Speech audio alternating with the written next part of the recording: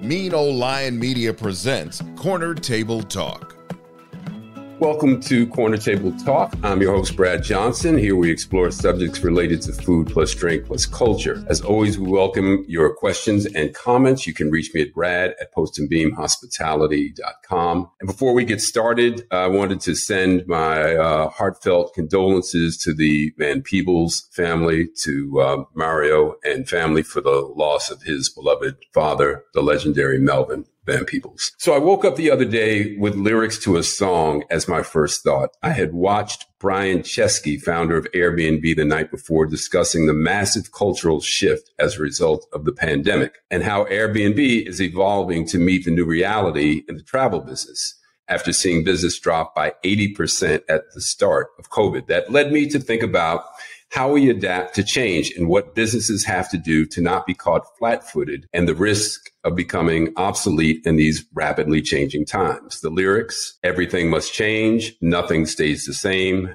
Everyone must change, nothing stays the same. The song was written by Bernard Iger and first recorded by Quincy Jones in 1974 on his Body Heat album. The song, of course, Everything Must Change. Stopping by Corner Table Talk today is a young chef who recognized a shift or a change in what he wanted to offer his customers. For his first solo venture, he landed on a concept that reflects the lyrics in that Quincy Jones recording, wrapped in a world music palette and sprinkled with a dash of hip hop poetry. That guest is Chef JJ Johnson. I first became aware of Chef JJ when Chef Alexander Smalls and his business partner at the time, Dick Parsons, handpicked Chef JJ to helm the kitchen at the much anticipated and since award-winning Cecil Restaurant, opening in conjunction with the rebirth of Minton's Jazz Club in New York City's Harlem in 2014. Before the Cecil opened,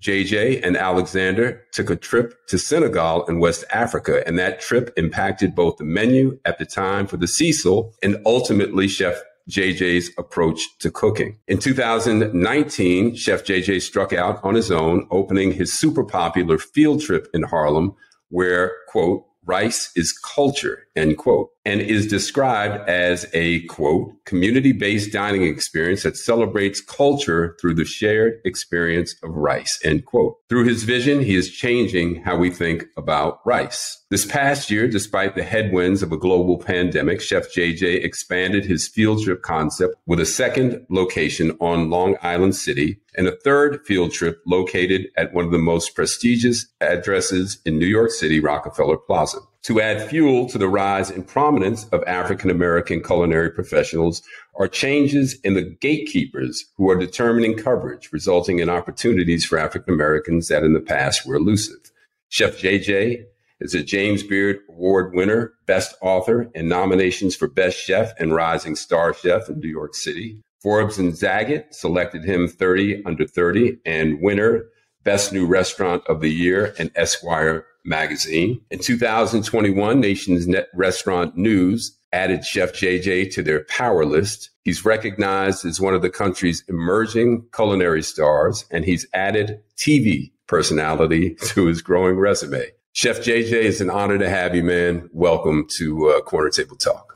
Thanks for having me. It's a pleasure to be here, and thanks for that amazing intro. And love the song reference. Music and food are something that I believe go together really well. And I never thought about that song being related to me, but it was a perfect one. So thank you. Yeah, my man. Thank you. Well, we'll dive right in then to our short order questions. And my first one of those is, what is in heavy rotation on your playlist these days? What are you listening to? Oh, wow. You came right for me in the beginning here.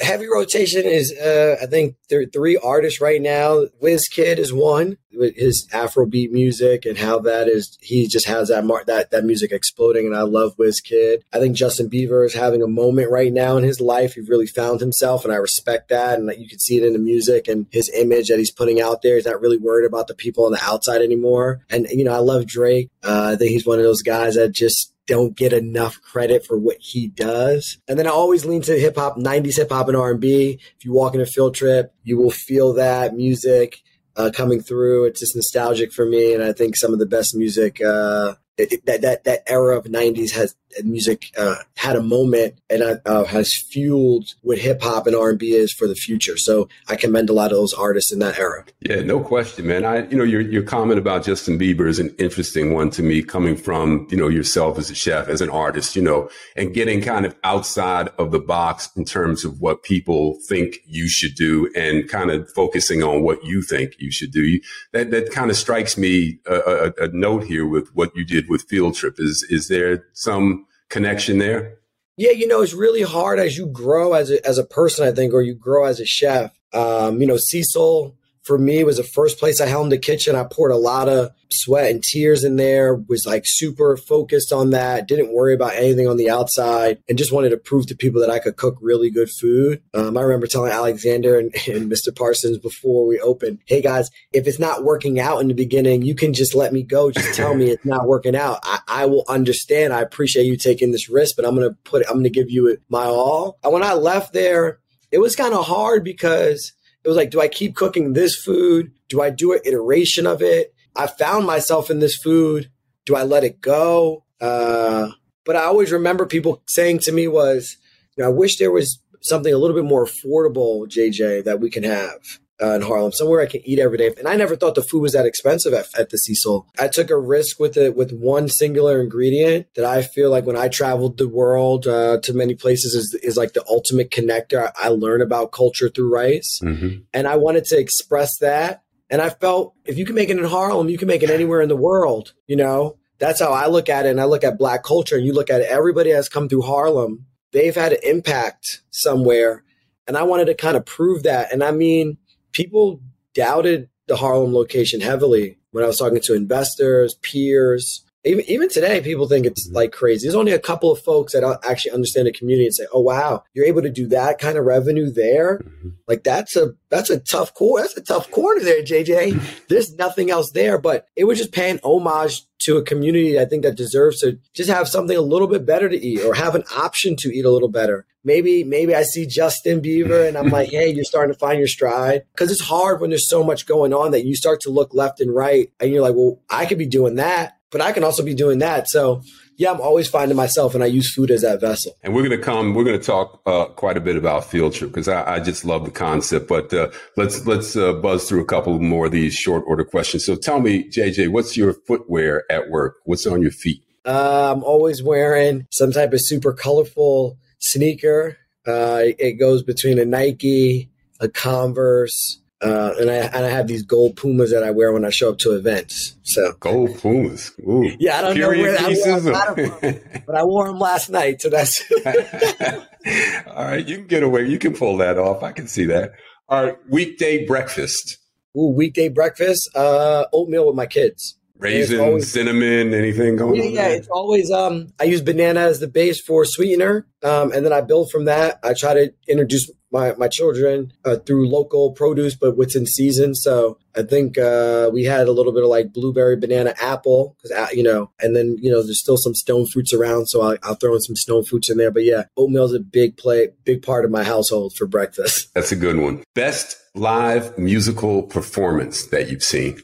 I got to give D Nice. I saw him in Brooklyn. He crushed it. It's exciting to see what he's doing and how he's doing it. Yeah, he blew up last year, man. It was a lot of fun watching that happen for him. All right, tell me your favorite spice of the moment. My favorite spice is cinnamon. It just rocks with me. You can use it savory or sweet. So cinnamon is it for me. Yeah, my wife and I put, we do a little French press in the morning and I sprinkle a little cinnamon in that every morning with my coffee, man. I'm feeling you there on the cinnamon. All right. It's date night in the city. You got babysitter. Where are you and your wife going? And what are you having for dinner?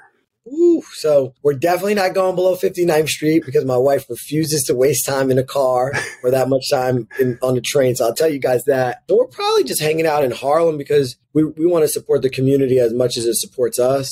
But you'll catch us at, what's the place? There's a place called Oso. It's a Mexican place up by City College that's really good. They do a really good job. Mm-hmm. Small Mexican spot, nice margaritas, nice hand-pressed tortillas. So you can catch us there. Okay. All right. So last one of these, who past or present would you most like to host at an intimate dinner party? And if you're cooking, what's on the menu? Oh, man. I gotta say the Obamas, they really love food. I think the impact they have on the culture, definitely rice is at that dinner, and probably rice in multitudes of different ways. And you're going to see oxtails there because I love to cook oxtails. And we'll probably sip on some really good añejo tequila from time to time with the orange peel. I like it, man. I like it. I can only imagine your braised oxtails. So I'm right there. All right. So let's jump in. I want to talk about Field Trip. I really love this concept, Chef. Fast casual, I think, is the category I would put it under if it needs to be categorized. Lean and mean, it's tight, interesting menu of composed bowls, which I actually prefer than to having to go in and select my own off of a big board. This concept, as I alluded to, speaks to the changes in what people are eating and the story behind the food, rice being the focal point, streamlined service. Can you break down the concept a bit for us and the inspiration? So I'll start from the backside. Yes, from the front end. Fast casual is a category, 100%.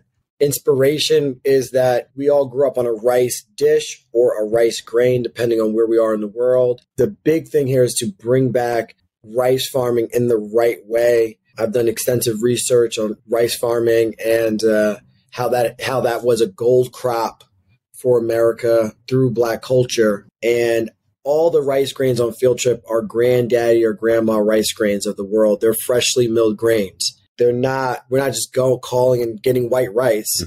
We have farmers that we work with that are freshly milling rice for us, kind of to spec. The same way we get our proteins, and then that's what we're cooking with. We're not pushing that in people's faces like, hey, this rice is good for you. But we let people know there's no bleach or enriched grain. So that's kind of the base point. And then looking at that rice and then developing the flavors around it. So, we have Texas brown rice, doing a little bit of Tex-Mex dish with braised beef, braised brisket, and a little bit of hoisin sauce, peanut sauce and spicy black beans. And the real thing here was I wanted to make composed dishes. I got tired, same thing you said, Brad. I got tired of going into places and I'm making something and then I'm eating it and it's terrible and I don't want to go back.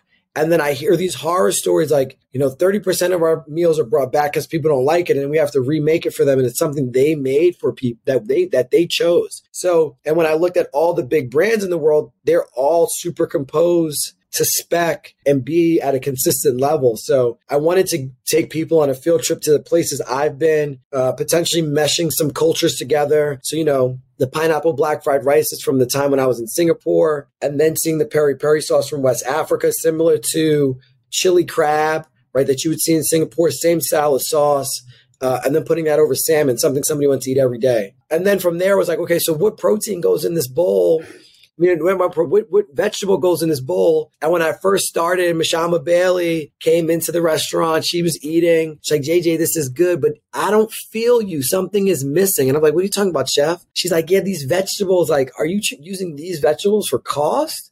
Or these vegetables you want to put in the bowl? So I took a step back and I said, well, I love sauteed collard greens. And I put sauteed collard greens in the bowl. I call it wok vegetables because we make it in the wok. And it started to relate to the community. People were like, "Ooh, I can get collard greens; they're not braised." So I'm using when I say cultural dining, I'm using the culture or things to really get people to understand and to get to this good for you moment. And I wanted to disrupt a neighborhood that doesn't get that option, right? I wanted people to say, "Will I eat at Popeyes or will I eat at Field Trip? Will I go to Wingstop or will I go to Field Trip? Will I get to McDonald's or will I go to Field Trip? Will I go to the deli? Will I go to Field Trip?" Right? So. And in a neighborhood like that, in a neighborhood like Harlem, it takes a little bit of time because of trust.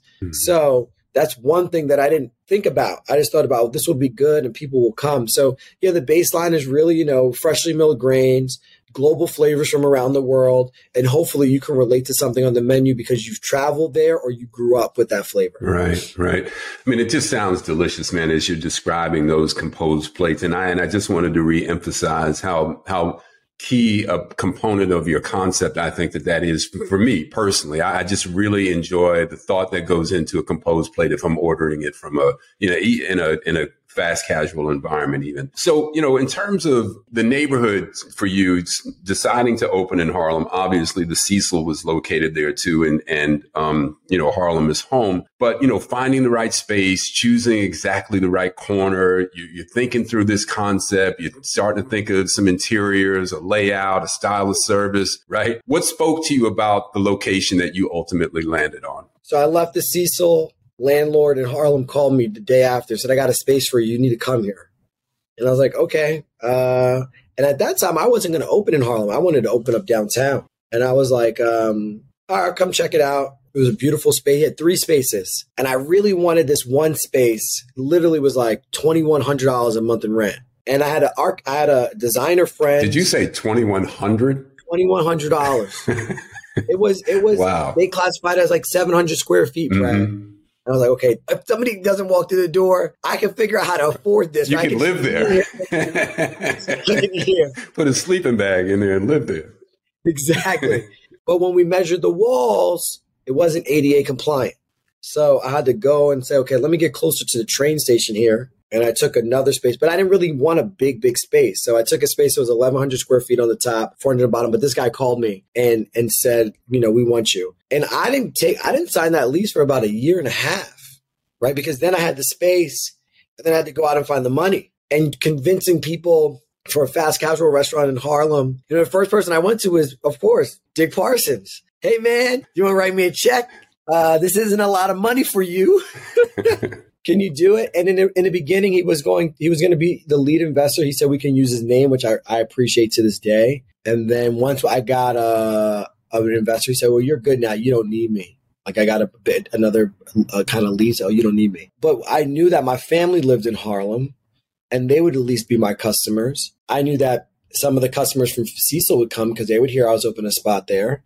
And they would come. So I was like, okay, I will have some people coming through the door and I'll have some support. Without Harlem, I wouldn't be who I am, right? The people really getting behind me in Harlem is a true special moment for me. And I look back, thinking about music, right? Jay-Z has Brooklyn. Diddy has Harlem. Like Harlem got behind, like all artists, have a moment or a community that gets behind them and then pushes them to the top. So it was like, okay, if I'm going to fail, I'll fail here with the people here because then it just will feel right. It won't feel like, oh, you picked the wrong corner, you picked the wrong spot. And then for me, it was like, I'm not spending all this money on interior. It's the first location. I'm a bootstrap.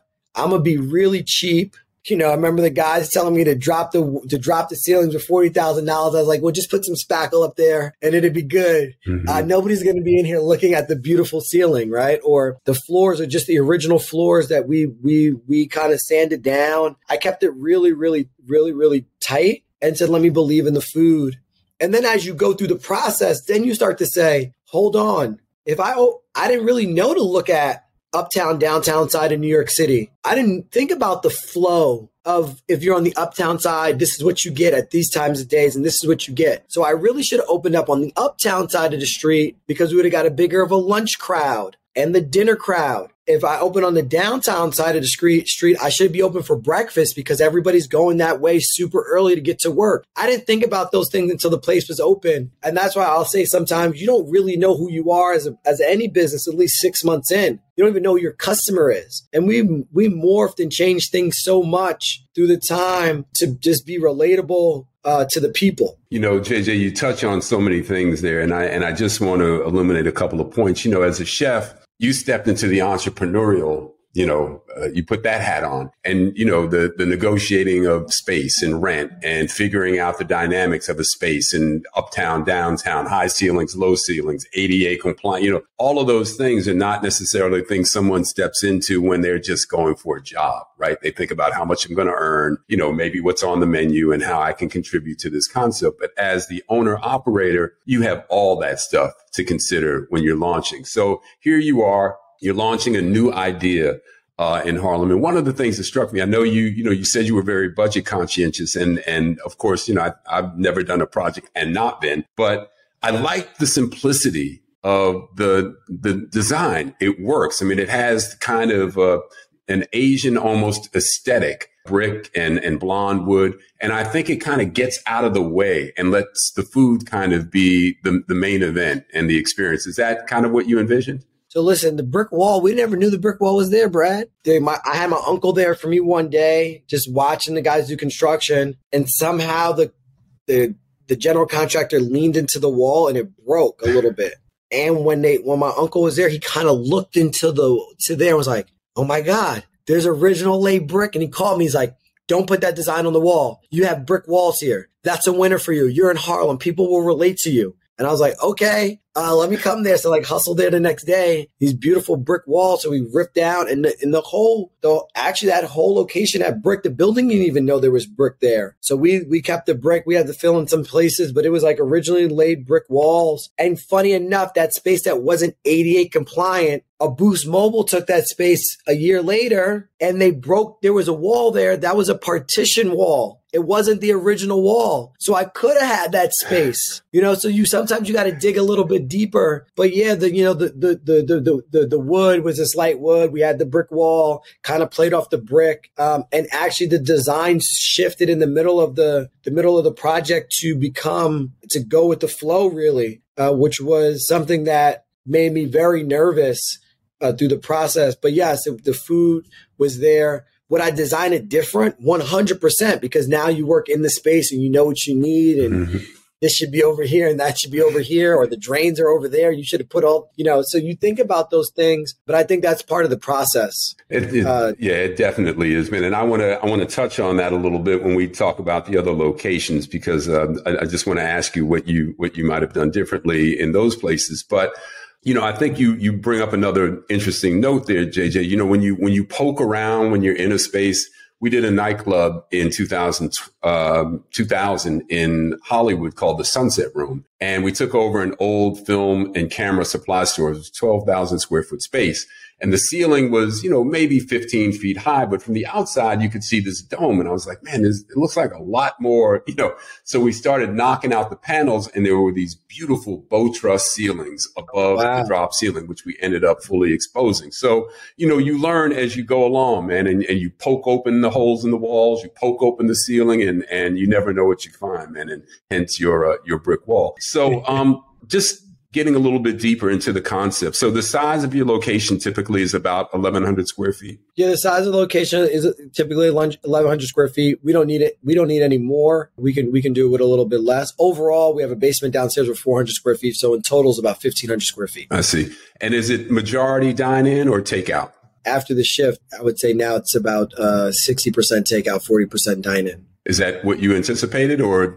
When we started, it was 80% dine-in, 20% takeout. Wow. A big shift of it. And, but also for me, that's a good thing, right? Because potentially you're eating it with us in one time, and maybe you're getting delivery from us 2 times in the week. So delivery for me, I know a lot of people look at it as like you don't want that. It hurts. No, I want delivery on all the platforms. Yeah. Because it's all a different customer. Your top selling menu item, and tell me a little bit about your beverage program. So top selling menu item is the salmon with the pineapple black fried rice. It's an item that was a low selling item because most people haven't had black rice in their life. And when you eat black rice, it's nuttier, a little harder. I always think about this when I talk about this. This guy comes in from the neighborhood, he gets his salmon. He's excited. He eats the black rice outside. He spits it out of his mouth. He's like, this is trash, like screaming at his friend. I come outside and I'm like, hey, man, let me get you something else. He's like, you didn't tell me. I'm like, no. It's black rice. It's harder. So, this educational moment.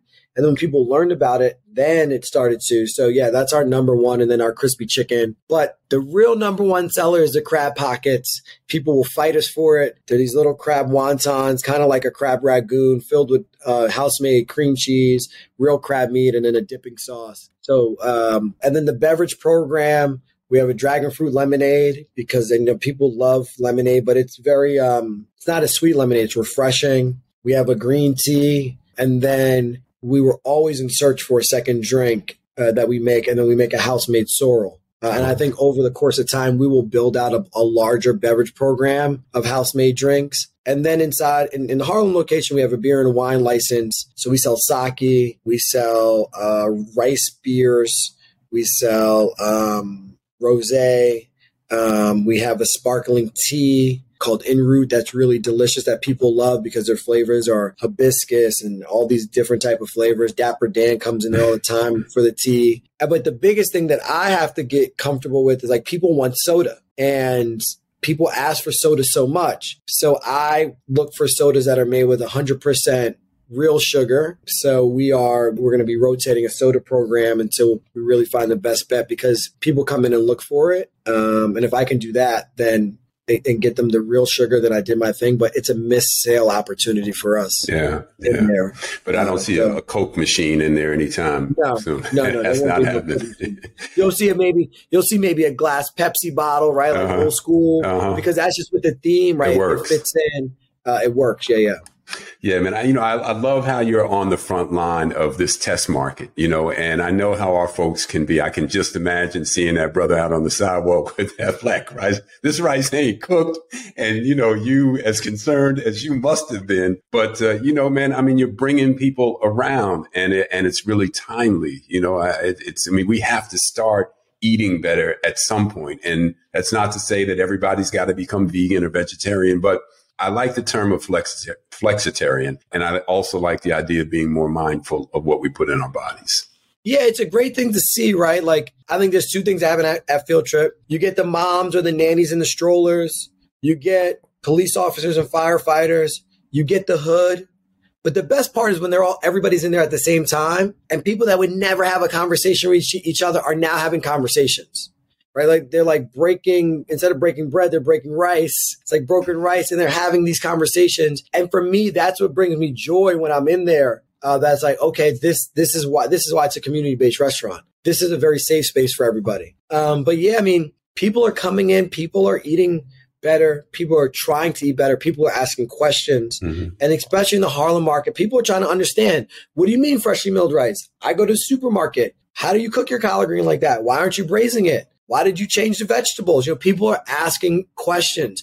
Oh my God, you make all the sauces in-house? You don't buy the barbecue sauce? No, we make that, right? So, that's a beautiful thing. And hopefully that will help as we grow potentially in markets that look like Harlem, places like McDonald's and Popeyes, and those guys will start to feel it and say, hold on, what's going on here? This Field Trip is starting to steal 1% of our market share. 2% of our market share in these neighborhoods, because I think a lot of people don't realize, and when I'm talking to my peers, right, the Sweetgreens, the Chops of the world, they get nervous to go in this market. And I'm like, you think that Domino's and these guys wouldn't go in this market if they weren't making money? They're making hand over fist. That's what's very important for me as we keep pushing on the front lines, introducing, because we are on the front lines. We are convincing people, are building trust in a neighborhood that gets nervous when they see something new pop in, and then they might not know who is behind it. But, the artisanal approach that you're taking, man, is just so right on the money, and that you are the spokesperson for the concept. It comes from you. I just can imagine that, that really resonates with the neighborhood. And, if you can make it in New York, you can make it anywhere. But if you can make it in Harlem, you can make it anywhere in the galaxy. So, you're a busy guy, man. You opened a couple of restaurants, the pandemic headwinds and all of that. All of the challenges that we read about, hear about, restaurants hit. I know you did a lot of meal delivery service and work with hospitals and really stepped up to do what you could during the pandemic. But as, we emerged from that, and then there was the Delta variant and a whole nother set of rules, and now vaccine mandates and, what have you. So the stop and start, Chef, the hiring challenges, the rising costs, you're opening a new location, your rock center, office vibe is much different these days than the neighborhood vibe. Just talk a little bit about some of these challenges that you've confronted this last year and a half. During the pandemic, Harlem was really behind us, right? Coming in, eating. I remember guys coming up to me like, yo, I know you're the owner because nobody would come here this early and then close the gate at night. Thanks, guys. We're going to come in here and, give you our last $10, our last $15, which was great. I got tired of reading stories about like the big brands taking up real estate as small businesses were closing. And I said, well, let me go. I'm a risk guy. Let me try to take this risk. Tishman Speyer has these 2 amazing locations. They're going to give me this sweetheart deal. They need food service in there. I have a little bit of money in the bank. Let me try to make this work. And I'm hopeful, thinking it's got to get better.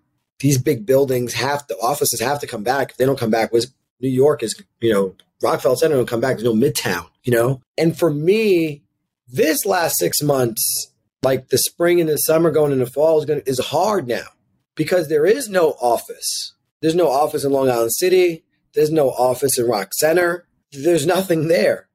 There is no busy streets. You know, I ask myself, where are the people? Where are they? Are they can't all just be in Suburbialville, I call it, in Connecticut, Westchester, Pennsylvania, New Jersey. I know those restaurants are doing better because they're around, but where are the people? And I am more nervous now than before because there is no PPP. Mm-hmm. There is no, I didn't get restaurant relief fund, right? And New York, I know they want to be ahead of the curve. They don't want hospitals to go back. I don't want hospitals to be filled again. I want people to get vaccinated because I want them to be protect themselves. But we have to figure out how to get the economy back. And nobody's putting that plan together. The mayor right now is not saying, well, okay, we're going to do this, and then this is going to occur, and hopefully this will happen. Because if there's no restaurants in New York City, there's no jobs for people. So it is a very concerning moment for me, having a business at our community location, and then coming down now into 2 locations that are in corporate America. And you have to rely on that because that's a community, and that community is not there. And there's so many restaurants open that the density is crazy, the density of restaurant versus the density of people. So now we're all battling for the same dollar. Yeah, that I can only imagine, man. And you know, thinking back as you're talking to the conversation I was listening to with the founder of Airbnb, you know, whose business dropped 80%. I mean, there was talk, you know, at the beginning of the pandemic that Airbnb would be done, and they were just about to go public. And, you know, what he has found is that the folks who are renting Airbnbs, their businesses come back now, but it's come back differently because folks working remotely now, instead of renting a night or 2 here and there, are renting for a few months at a time. So he's pivoting his business to target a different kind of customer. As you describe what you see in Midtown, obviously, you know, New York's got a lot riding on, you know, no disrespect, but, you know, you've got a restaurant, New York's got an entire city, you know, and the mayor to be concerned about. But you as a small business person, your concerns reflect the larger concerns. Where are the people? Where's the business? What's going to happen? So what are you thinking when you see that? If you have to look down the road, are you thinking residential areas are a better bet for something like what you're considering in terms of growth? New York has these like funky pockets, right? Like Columbia University, students are there. You can see the uptick in the neighborhood, right? Mm-hmm. You can see in the morning time, breakfast places are packed again. The bagel line is there. Restaurants and bars are full. So it's like, okay, Columbia University. That's a pocket. Kids go. Restaurants still were able to survive. There's not that many closures, but when they come back, it explodes. And they're coming back. So, okay, check. Can we get in this area? How can we figure out how to maneuver? We're not going to pay $52,000 a month in rent. I'm going to tell you that. But how can we potentially put ourselves around there? So, yeah, you need to find this like mixed use space, hospitals, right? An area with hospitals in it. You got people, those people are going to work. They need to eat lunch and dinner. So with those areas are doing well. And then when you get into this real residential, I look at Harlem as a residential area. So we kind of know that. And I think that reflects same kind of income level of some parts in the suburbs where we would go to. If we were to go into New Jersey, Newark, East Orange, that kind of reflects that area. So, but it is a mixture of, I think for us, college neighborhoods, right? Because they are built with residential and college, and then there's probably a hospital there. So it's like a trifecta. Mm-hmm. And then when we get into Residentialville, I think it's it's diverse neighborhoods, right? They're not, when I think about places, I'm thinking about like Yonkers or outside of Yonkers. I'm thinking about the Allentown, Pennsylvania, Bethlehem. I'm thinking things of like that when I'm looking at stuff, or DC. I'm thinking of Howard University area, So places and people that understand culture and want to have an eatery that they can say, that's my place. We support that. And that's how I look at it. I'm nervous for downtown, Midtown New York, Wall Street. And I believe that there's going to be like this sector of, you get a pay rate if you want to work at home, you get a pay rate if you want to work flexible in home, and you get a pay rate if you're in the office. And I'm hearing things like 2023 when we'll see New York back. But I don't know. What do those buildings become, Brad? Are they vertical farms? Are they garages? Are they housing? Like, that's a lot of space down there. I know I had the cultural just guy who everyone consults for their documentary film, but Nelson George on the podcast a few months ago, and he suggested, housing the homeless. I was like, well, I don't know, if that's going to happen, but that's an interesting concept. I mean, we could do that, but what is that? Does the city give them a stipend to go eat out in restaurants too? Right. lot to figure out there. So, Chef, I want to turn back to, just for a minute, the Cecil, because your rise, during that time, I mean, the Cecil made some noise, no question about it. And, you and Alexander, the cookbook, the James Beard Award, Best New Restaurant. I mean, you're a young guy, man. That's a lot of stuff to be surrounded by. It had to have been a pretty heady time for you. Did you pinch yourself while all that was happening? Did you feel like, man, I just really, landed in the right situation and I'm making the most of it?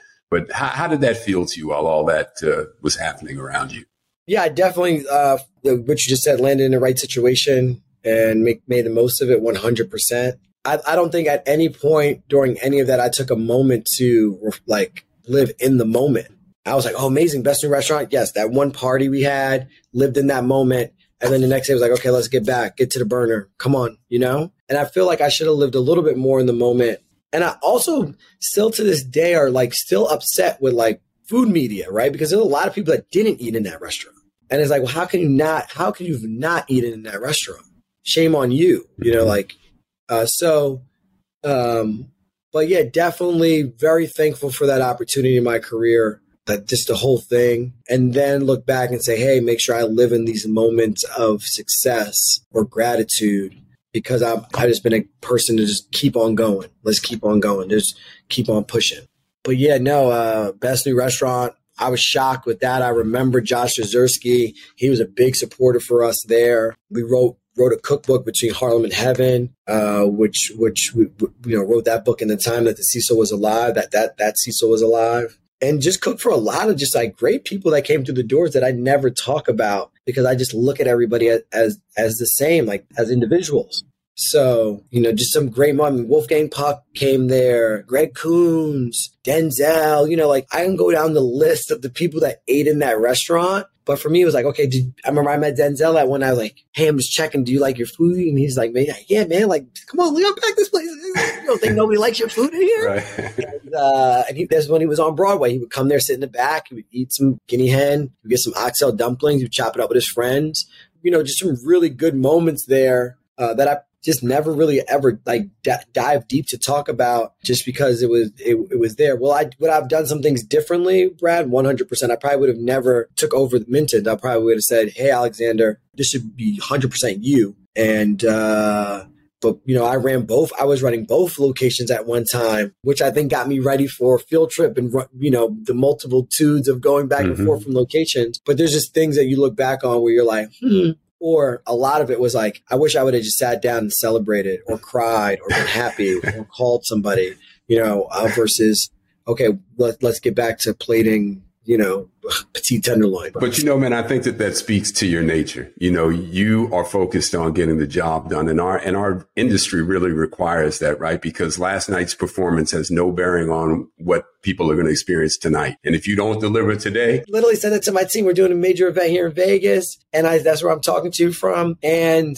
I say, hey guys, we did amazing last night, but we got one more night. They not going to remember yesterday, so don't think we good. Right. So yeah, 100%. That's what kind of goes through my mind. I think that's just how I was groomed from my dad, my parents. But yeah, really, my dad used to have a lot of these conversations with me as a kid that I can recall, these little moments where I'm like, all right, Dad, I get it, man. Okay, all right. But then when you go through life, you're like, oh, hold on. Dad said that, so a lot of those things. So it gives me, I'm sure it does for you as a father. I'm also a father. It gives me a lot of pleasure when my son says, Dad, I hear your voice, and I think Denzel often repeats this quote, do what you have to do so you can do what you want to do. And, that's a good work ethic. Yes. Right. You're also a really talented writer, man. I read an article that you wrote in Esquire last year when we were all feeling a lot of emotion and trying to find, ways to express it. And one of the things that you talked about, Chef, you said, quote, if you're saying Black Lives Matter, then spend your money at Black businesses. And you went on to say that the culinary world needs to do more than just talk. There needs to be, some real support shown. And among the many things that you touched on, the community at large to step up in support of Black restaurateurs, Black businesses and chefs. And you've become a real prominent voice for diversity. And, since that time, there have been, some reasons to celebrate back, to the song, Everything Must Change. But we've got Dawn Davis now, who is the editor in chief at Bon Appetit, changes at the James Beard Foundation to expand, their diversity. But still yet a lot more needs to be done. So what are your thoughts about what the hospitality industry and the business communities need to do to step up the support? Yeah, I think we've seen some change, not enough change. I wrote that article. I remember I was pacing back and forth in Field Trip, going back and forth. I was on the phone with Nicole Taylor, beautiful writer, and just telling her, this is horrific what happened, what's going on. And I'm just watching people put up black squares and talking crazy. And I'm like, what are you talking about? You don't do anything. You don't even go eat at. You don't even eat at. You haven't even been to my restaurant. Mm-hmm. What do you talk? So I took a step back and said, restaurant industry touches so many people that we can actually make change. Simply, you roll into a restaurant and you say, I want to talk to the manager, and the manager is a Black man or woman that comes to the table. You don't see that. And when I do, and I know, Brad, when you do, you get ecstatic. Well, hold on. Where'd you work before? You have this, but the talent of Black talent in the hospitality industry has been there from day one. There would be no hospitality industry without Black people, right? And then it became luxurious and glamorous, and then it became a white person industry. And it's just built on your Eurocentric ways that are just not right. And I want to see the industry just step up and make it a better place for all. And I just haven't seen it.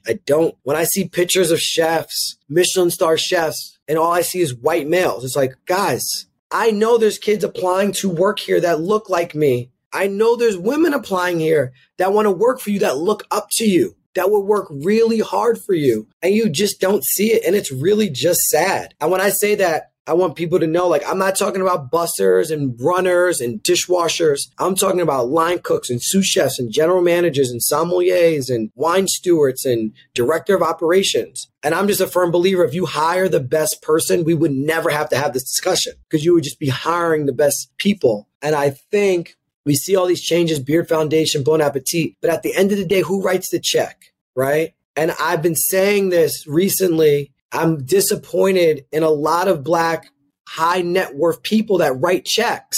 They ain't writing checks to Black people. Athletes aren't writing checks to us. They are giving shout outs to white owned restaurants and putting butts in seats. I'm tired of hearing LeBron and them talk about Carbone and Drake and them saying they don't need you to tell them that. They got millions of dollars funded and they don't need you to help them. I do.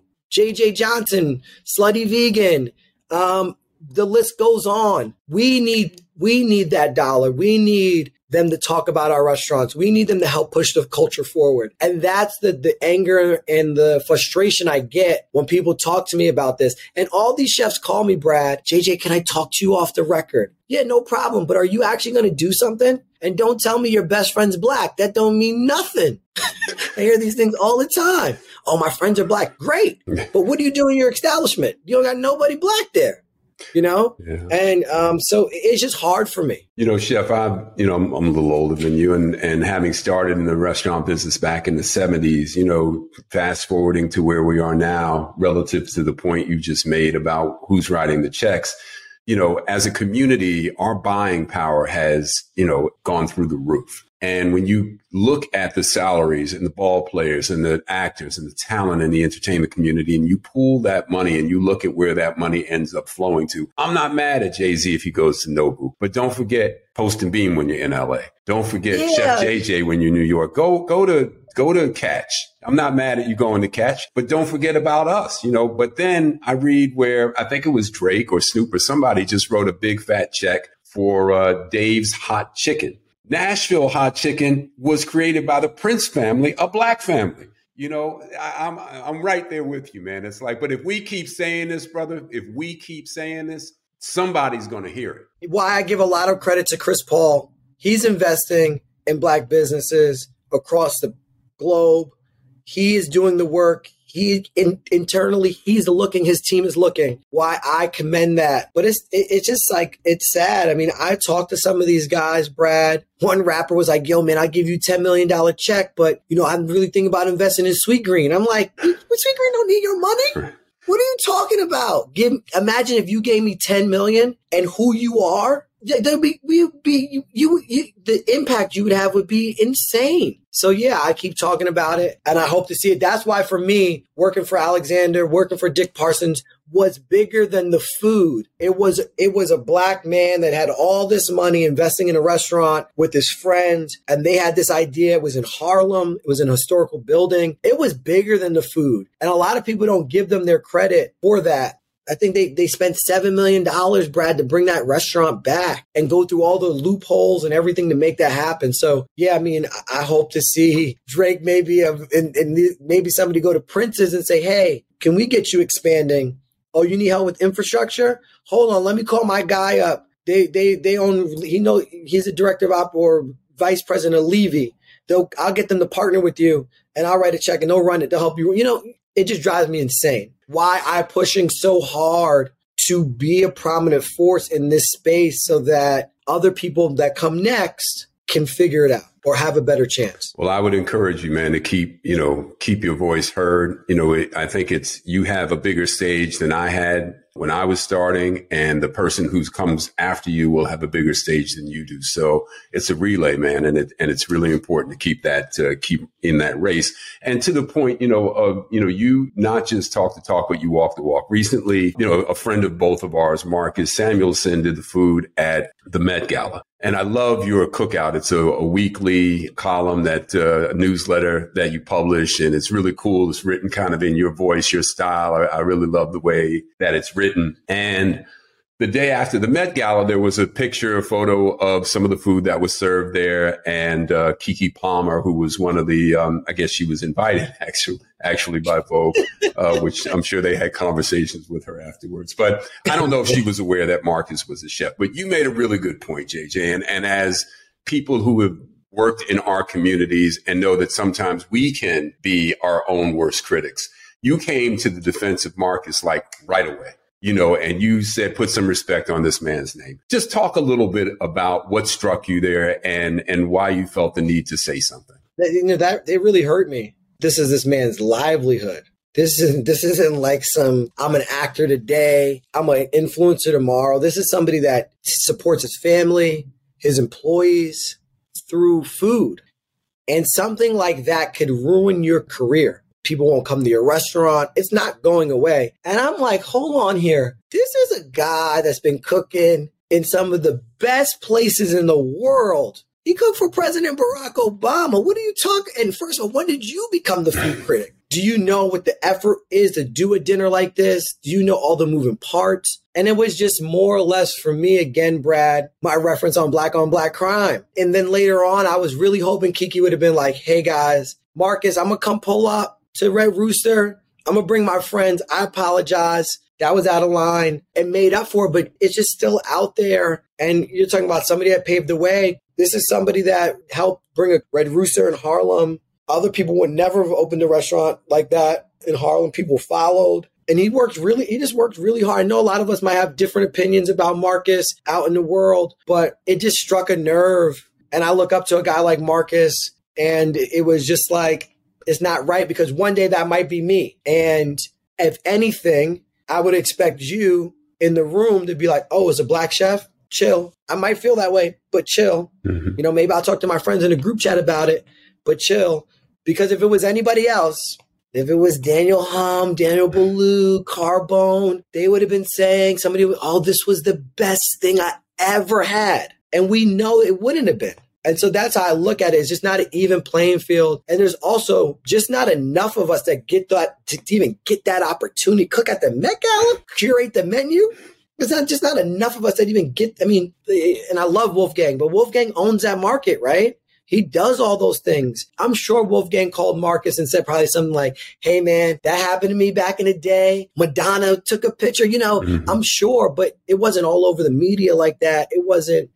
And it's still going. And I don't know how Marcus is much nicer than me. I'll tell you that. But let's, we can distill as we're wrapping up. But I just want to distill that down a little bit more locally to, us as operators. And, you mentioned what qualifications she would have had to have been a food critic. Of course, none. But, to Yelp these days is, just requires, the desire to do so. And, I just wanted to get your thought on the Yelp culture. And as we're trying to build these brands, as a young, chef like you was trying to build his brand and all the hard work that goes in it. You mentioned the brother that, had the issue with the rice. But you got to speak to him one-on-one. And my issue is if there's an owner, if there's a manager, there's a responsible person, most of these independently owned restaurants like you operate, there's somebody there who cares. Rather than Yelp and say something negative publicly, ask to speak to someone, especially in a Chef JJ restaurant where the owner is a Black man.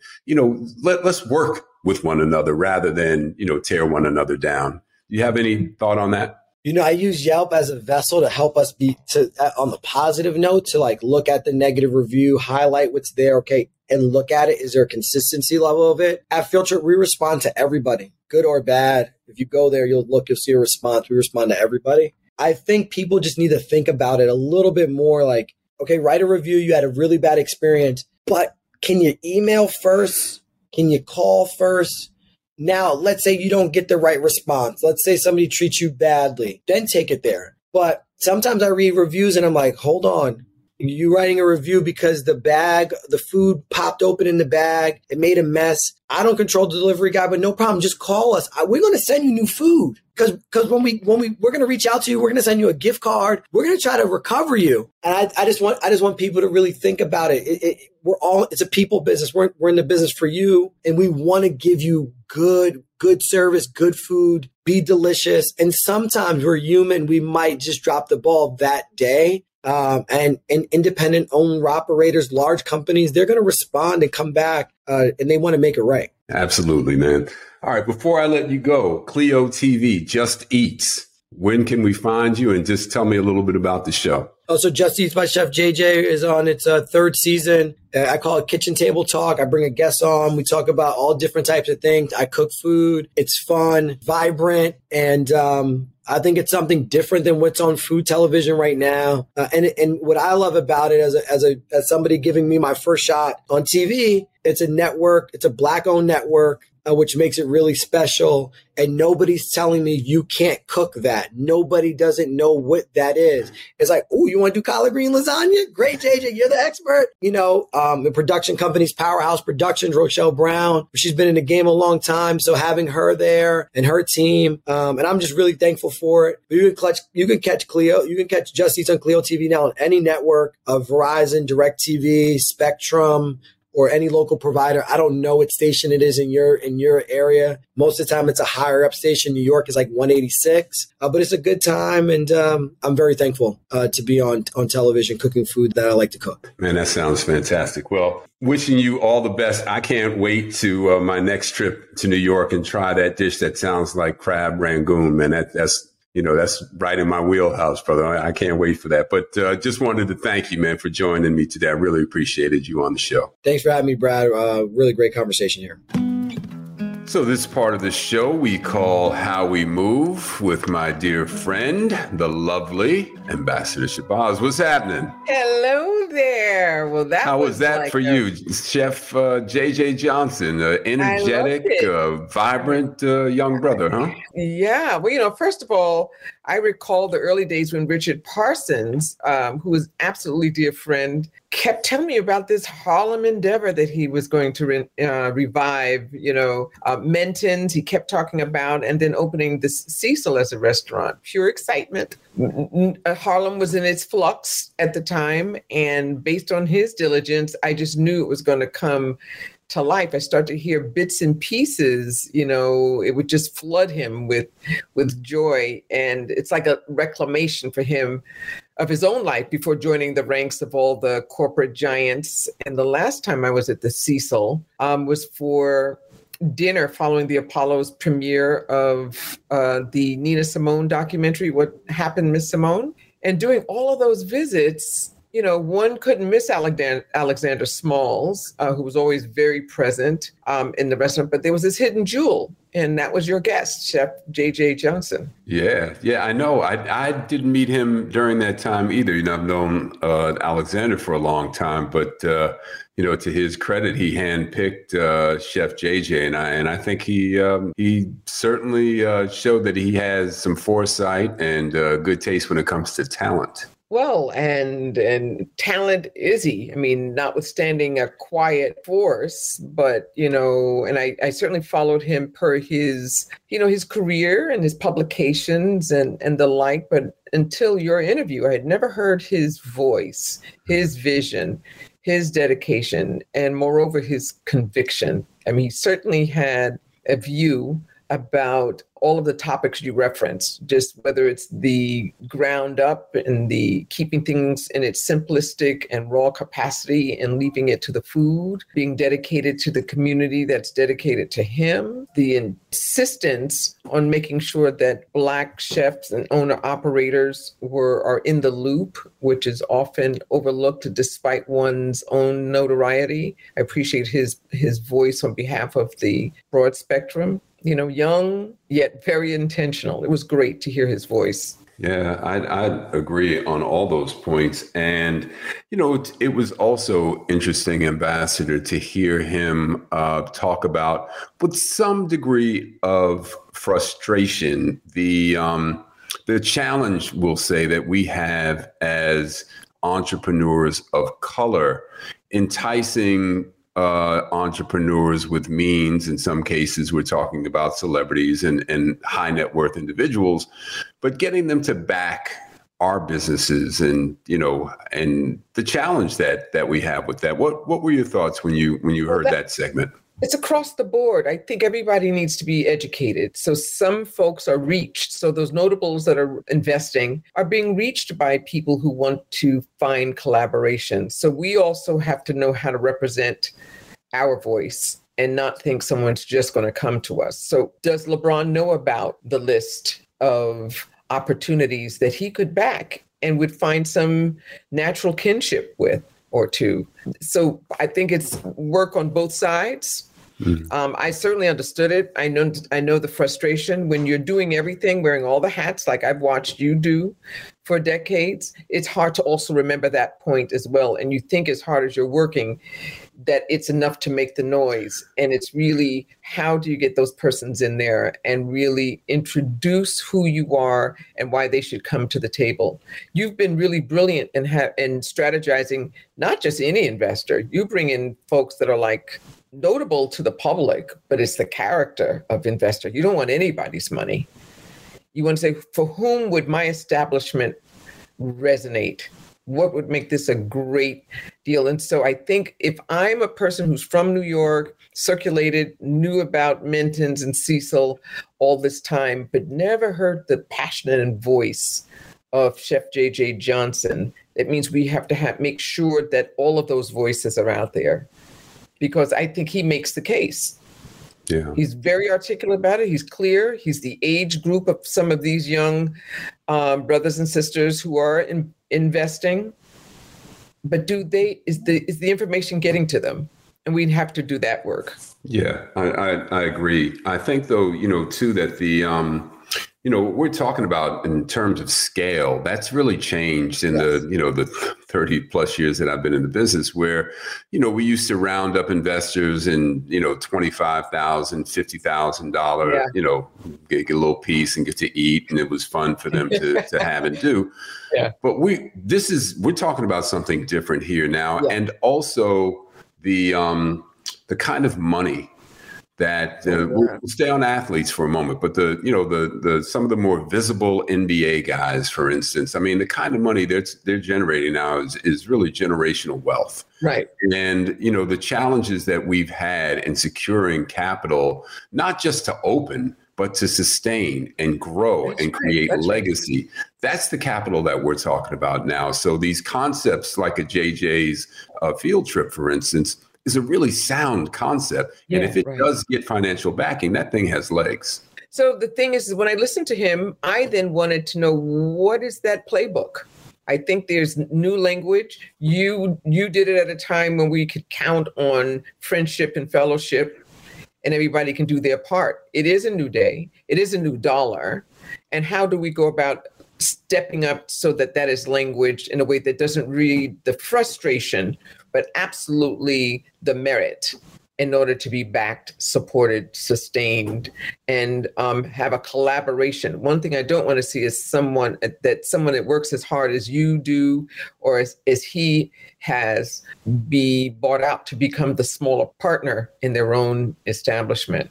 Right. Yeah, I know that can happen.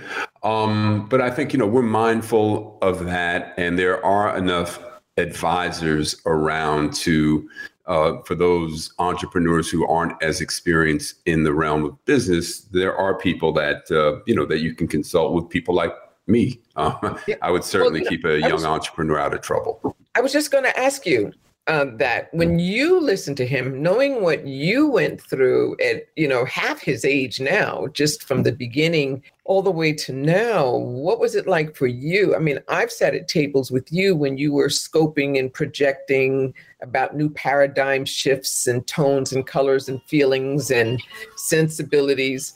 And so when you listen to a young brother like him kind of embark upon that path, how do you feel as the veteran?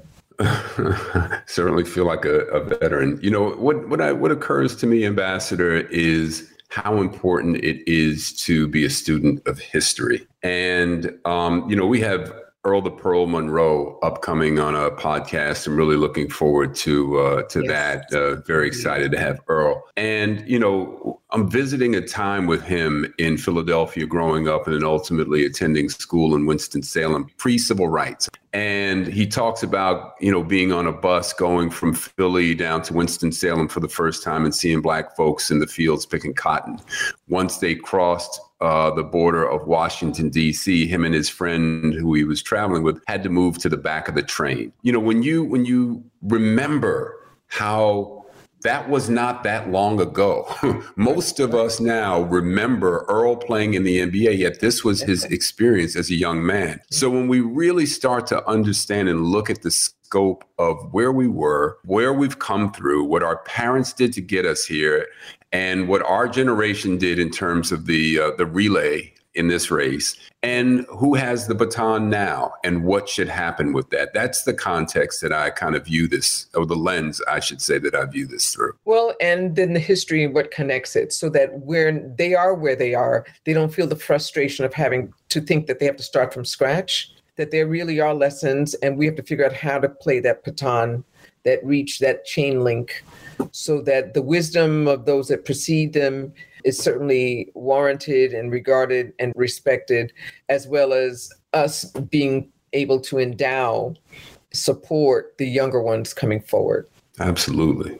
Absolutely. Well said. So I think we got some stops we're going to be making in New York, but that black rice salmon. And if he has a little sorrel to drink to wash that down with, man, he's got me for lunch. Right, man. Right. So, I mean, I smiled listening to it because of, number one, his dedication to the region and his insistence on merging and telling a story through rice, which I, grew up. I don't know if everyone's household was like mine, where rice was kind of a real staple. And with all those global flavors that we were surrounded by, I was certainly one who could rock some rice. And my sisters, I come from a big family, so we always cooked in bulk. And my sisters will say, I know what we're having, at least rice, right? But it was all the rice surprises I would do.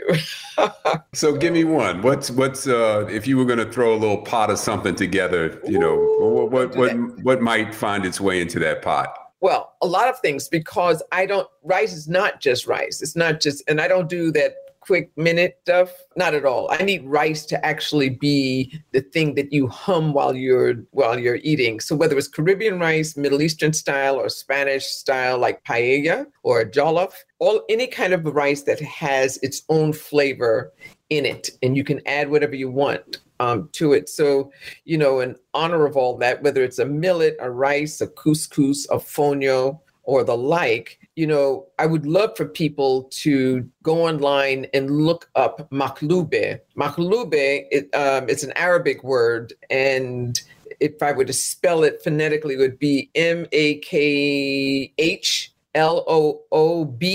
maklube. And it's an upside down rice dish. Oh my God. It's fun and creative. And whether you're doing it yourself or you're getting rid of all the things in your refrigerator, it's really cool. And you just gather all your seasonings together. And I will go over that another time because it's lengthy, but all your spices and savory seasonings and veggies and lamb or chicken, depending on what kind of meat you have, and the fixins. And I like them in stew size bites, comfort food size. And then you saute all your herbs and spices and add the veggies and the meats, and you make sure that that's all sauteed really, really, really well, until the meat is falling off the bone. That gurgling that you hear, that's my stomach. You're funny. No. And so you can see my face, my cheeks are, because I don't get to cook that much anymore, but just the process of it is really therapeutic for me. So when you do all that, you make sure it's really well done. And then you pour in a cup, the water and the rice, and you let it simmer. But it's all down. The good stuff is at the bottom. And what you do is at the very end, there are many exotic ways to do it, but this is just that quick way. Once that rice gets to the top, and you can pour more of that stock on it that's flavored and everything, just to make sure it's juicy. Then you put a plate, let it sit a while, let it cool. You put a plate on top, and then you turn it over. And all that stuff that was on the bottom is drizzling down mine. Oh, now see, there you go. You went and did it. So you can make, gourmet style, you can do it in different ways. But when you dig into it, all that good stuff comes out and the flavors. So depending on how good your hand is, there's all kinds of great ways to do it. You can layer it like a lasagna and then finish it so that it's pretty. You can layer the bottom of the pan, like with your tomatoes or your courgette. What's a courgette? And I have to get back in English, zucchini or eggplant or whatever. And then you can start to layer it in that pot before you put the rice in the water, just so you can design it. But all together, it's like that one pot rice that when you turn it over and the good stuff starts dripping down. And when is this happening?